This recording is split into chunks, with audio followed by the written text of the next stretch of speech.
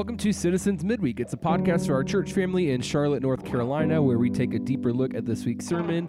I'm your host, Jacob Kirby, joined today by our pastor and friend, Tim Olson. Here we go.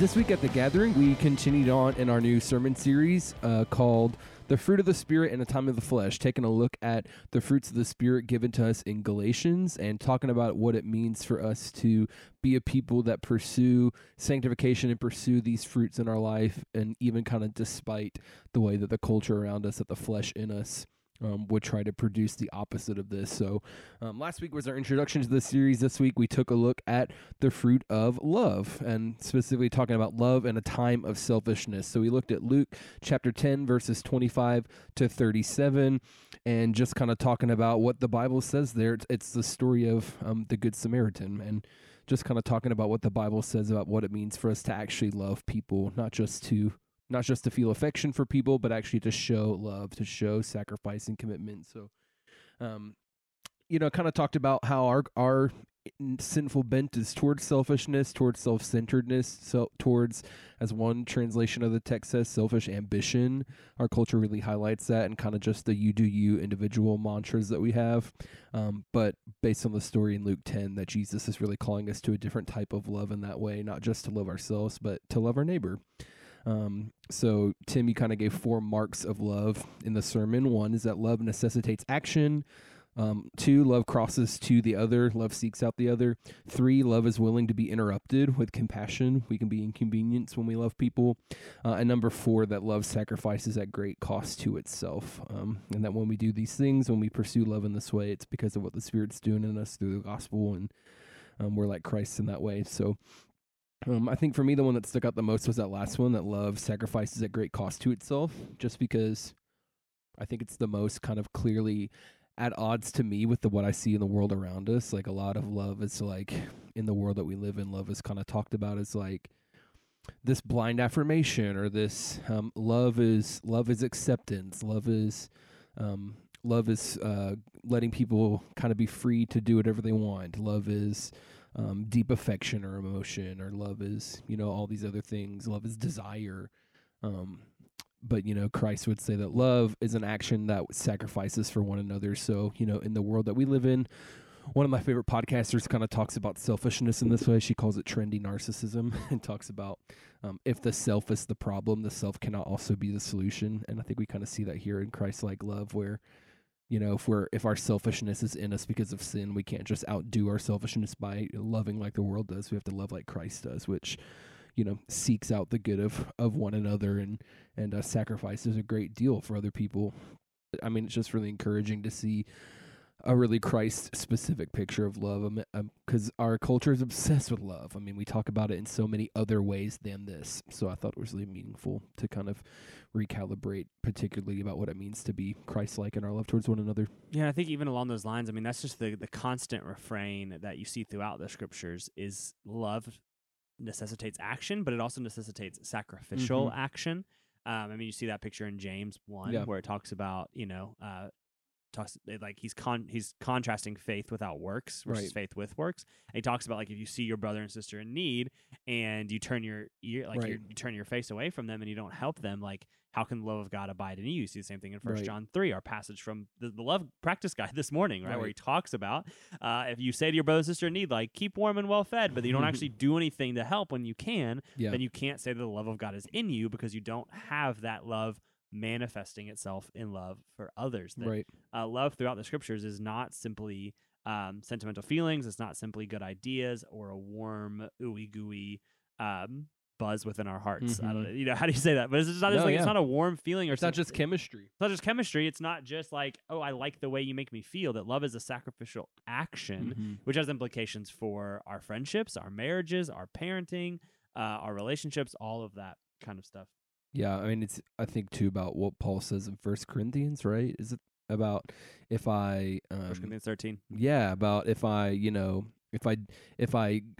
speak in the tongue of angels, if I, worship, if I teach and all these things, if I prophesy, but I don't have love, I'm, a resounding gong. I'm a gong. I'm a clanging cymbal, I mean, so just like the way the why to what we do matters with the what, right? Like you can do the right things and not doing it in love. If your action does not produce a willingness to sacrifice for one another, then it's useless. I think the really clear example even here of the guy that Jesus is talking to, right? Yeah. The lawyer, right? Who would have been well versed in the Mosaic law, or you think about the Levite or the priest, right? These would have been people that had at least the Pentateuch, right. Genesis, Exodus, Leviticus, Numbers, and Deuteronomy, at least those 5 books memorized, if not more, of the Old Testament scriptures. And so you can take 1 Corinthians 13, right? And you can do the modern translation, or even for these people Jesus is talking to in Luke 10. If I have the entire first 5 books of the Bible memorized and have not love, love that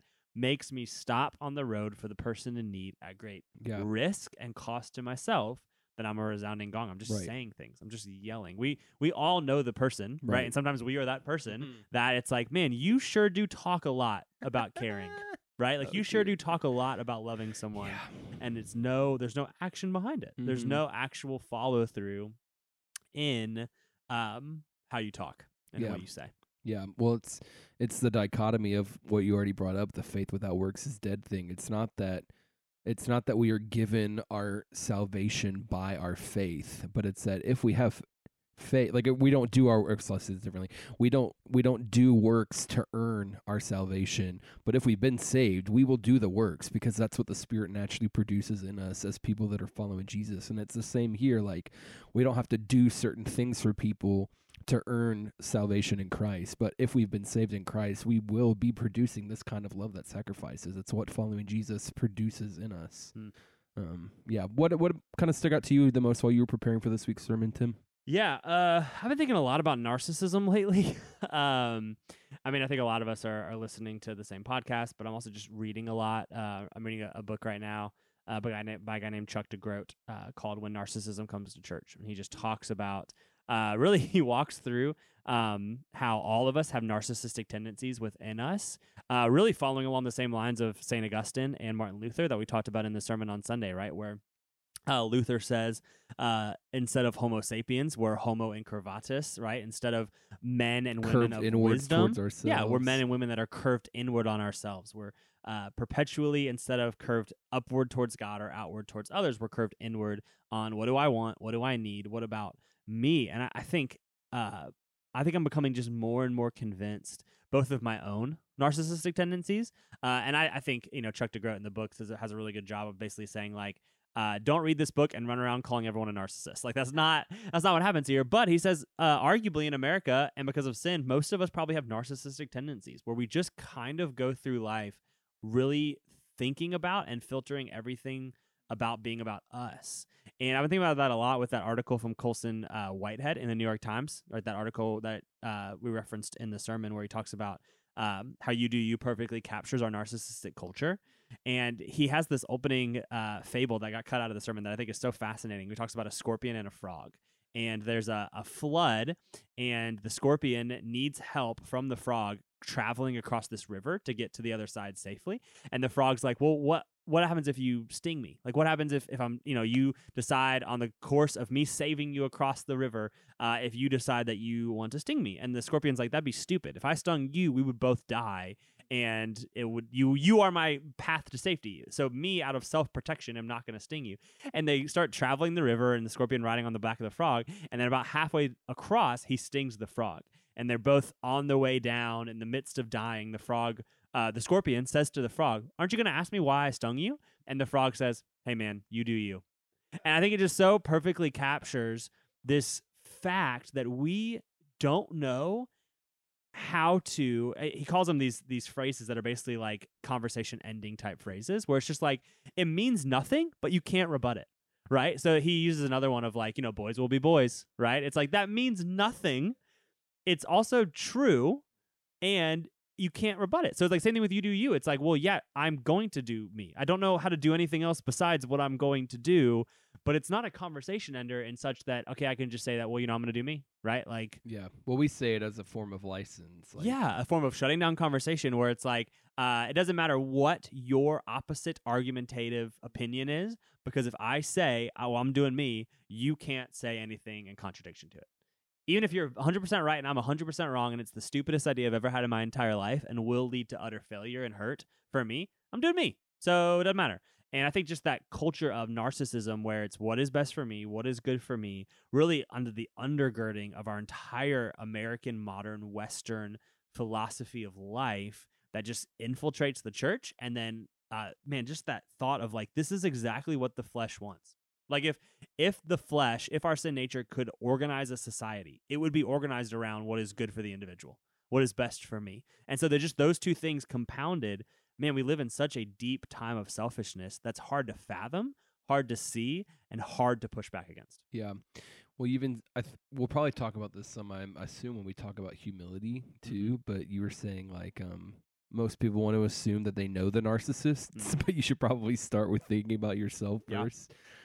We were having a conversation with me and Steven, my roommate. We're talking to our friend Brooke about just like assuming generously in one another, and kind of talking about like we have this tendency to always be the victim to whatever, like if there's a sin or a disunity situation, like we're always the most generous with our own assumptions about ourselves, but the least generous about our assumptions with one another.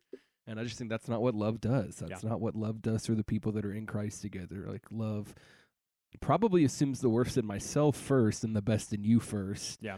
And then maybe there's some talking back, but to just assume kind of in vanity or pride or ego that, you know, I'm definitely seeing myself the clearest and you the clearest. And you know, I just think that breeds the selfishness that makes these kinds of narcissistic kind of fights a lot, I guess. Well, we said that even in point 3, right? That love sees with compassion. And even thinking about this idea of like selfishness means that we have 1,000 valid excuses for our mistakes and inabilities and 0 valid excuses for the mistakes or inabilities of anybody else.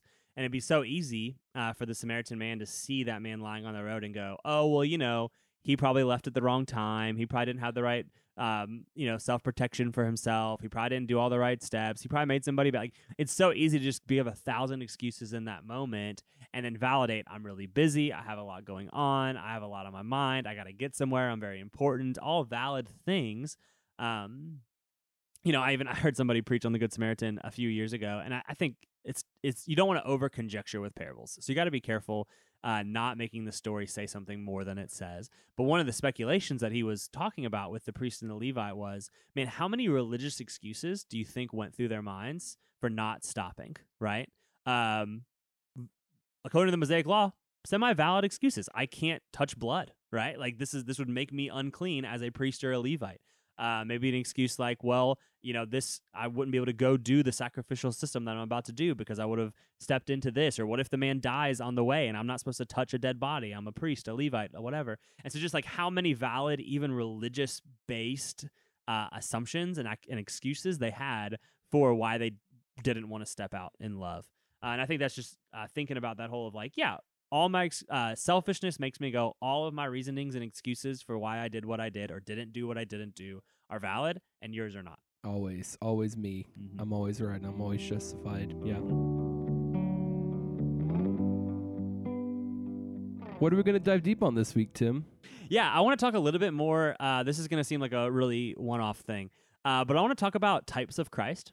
So here's what I mean by that. Yeah, please tell me. Yeah, so in the story of the Good Samaritan, every biblical scholar that I read, that most likely you will read, all argue because we're all reading those. You're all reading those biblical scholars. It's a bit of light reading before bedtime. Yeah. Just hanging out, Netflix, biblical scholars. Yeah, for sure.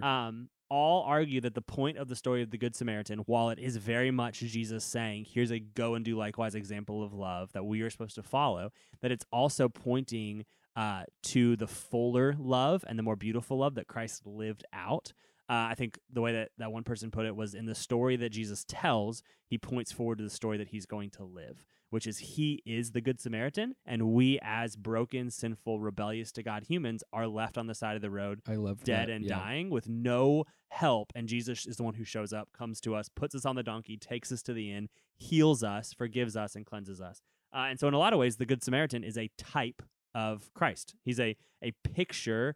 He's a one that symbolizes and points forward to the ultimate love that Christ shows through his life. It's a portrait of his character. It's a portrait of the character. Yeah. This is actually something we see all throughout the scripture. Brian Chappell is a guy who talks a lot about this in his philosophy of preaching books and stuff. But really, if you read throughout the Old Testament and even some into the New Testament, in the Gospels and the parables and the stories of Jesus, you have all of these pictures of good, true history that happened, good moral lessons to learn from them, but ultimately point forward to Christ, right? And we have this clearly Jesus on the Emmaus Road, right? After his resurrection, he's walking with two of his disciples, and it says that he teaches them everything in the scriptures that point to him.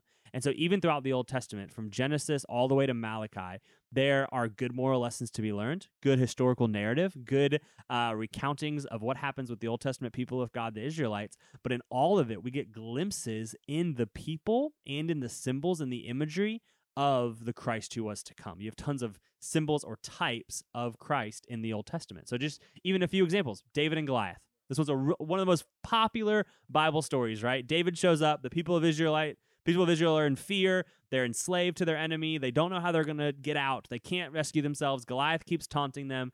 David shows up, takes the stone in the sling, chucks it at Goliath's head. Enjoying the motions you're doing. No one can see this. I wish people could see it's them. Not a what's it called? A vodcast? No. What do you call a video podcast? I don't know if you call them anything. This is not a vlog. It's just audio. Yeah, I'm doing the symbol. And he throws the stone and he hits Goliath in the head and Goliath dies. And it's so easy on the one hand to be like, you should be like David. Yeah. Right? Yeah. You should conquer your giants, slay your fears, rescue the stuff. Go. You might be small, but God's got a plan for you. And on the one hand, kinda. Right? Sure. Like you should stand if Goliath is representative of sin, et cetera, whatever.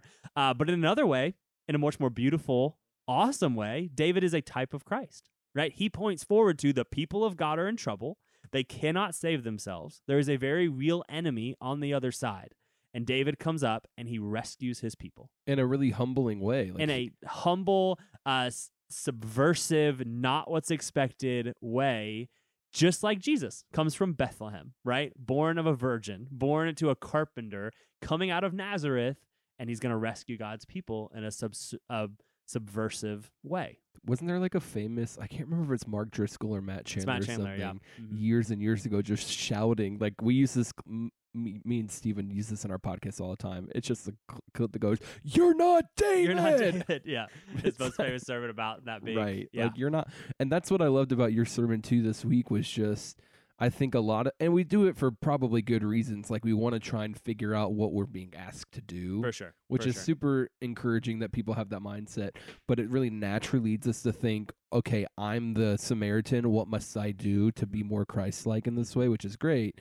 But I think that was what was really beautiful about your sermon, was just reminding ourselves, like, we can only become the Good Samaritan because we were first the beggar, the injured man in the pit on the road. Like, so we've been brought out of our pit, which is literally in the Bible. We've been brought out of our pit by Christ to now go and do likewise, which is what Christ says to so many people that he calls along the way. Go and do the same. Go and do likewise. Go and sin no more. So we can only offer anything as the Samaritan because we've been made that by Christ who's done it for us first. Yeah. And if you start reading the Old Testament through this lens, especially these narrative stories of how is this pointing forward to a future story Messiah. That leads to Jesus. Yeah. You start having so much more beautiful, true, deep, just gospel enriching, spirit empowering type of stories. I mean, you even think about like Moses and leading God's people out of Egypt. Like one of the most beautiful stories that points forward, right, to one day a redeemer coming and leading his people out of slavery to sin, slavery to self, slavery to the flesh, slavery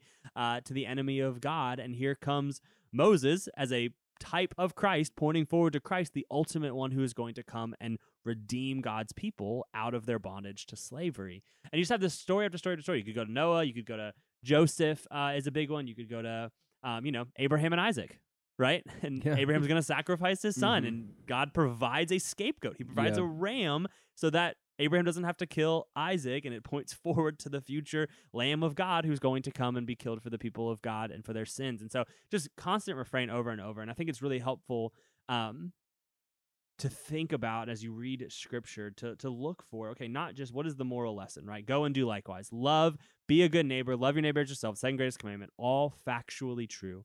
and also to go back to, and how does this story point to Jesus and point to the gospel?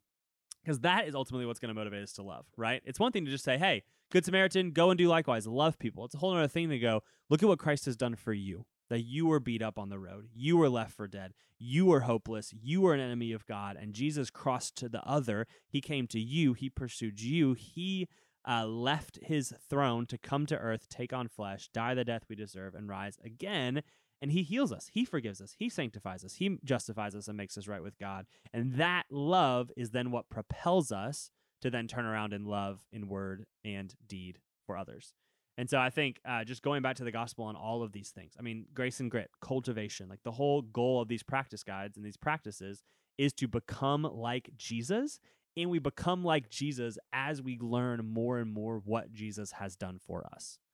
And so I think that just is a helpful reframe throughout this series to go back to, not only are we called to love, but Christ first loved us. Not only are we called to joy, but Christ first faced the cross for his joy. Not only are we called to peace, but Christ first came because he himself was our peace, to become our peace. Not only are we called to self-control, but Christ first died to himself, Philippians 2, and took the cross.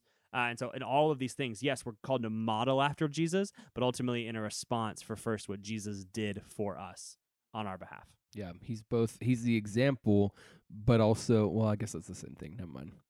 We only know what to do because he did it for us, you know, and that's what I love about kind of reading the Bible through this lens, is that we get such a full picture of what Christ is like when we also see him in the places that aren't just the Gospels, when we see these kind of pinpoints of, you know, this is what Christ is going to be like. This is what Christ is going to be like. Well, we see, like, we get the fuller picture when we recognize those patterns in a really beautiful way.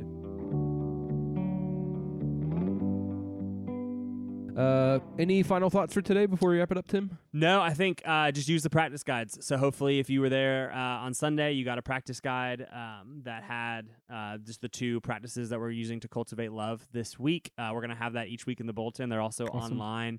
You can get them at rhythmsandformation.com or at citizenscharlotte.com on the sermon series page. Just really practical tips. First is to abide. Second is some sacrificial acts of love.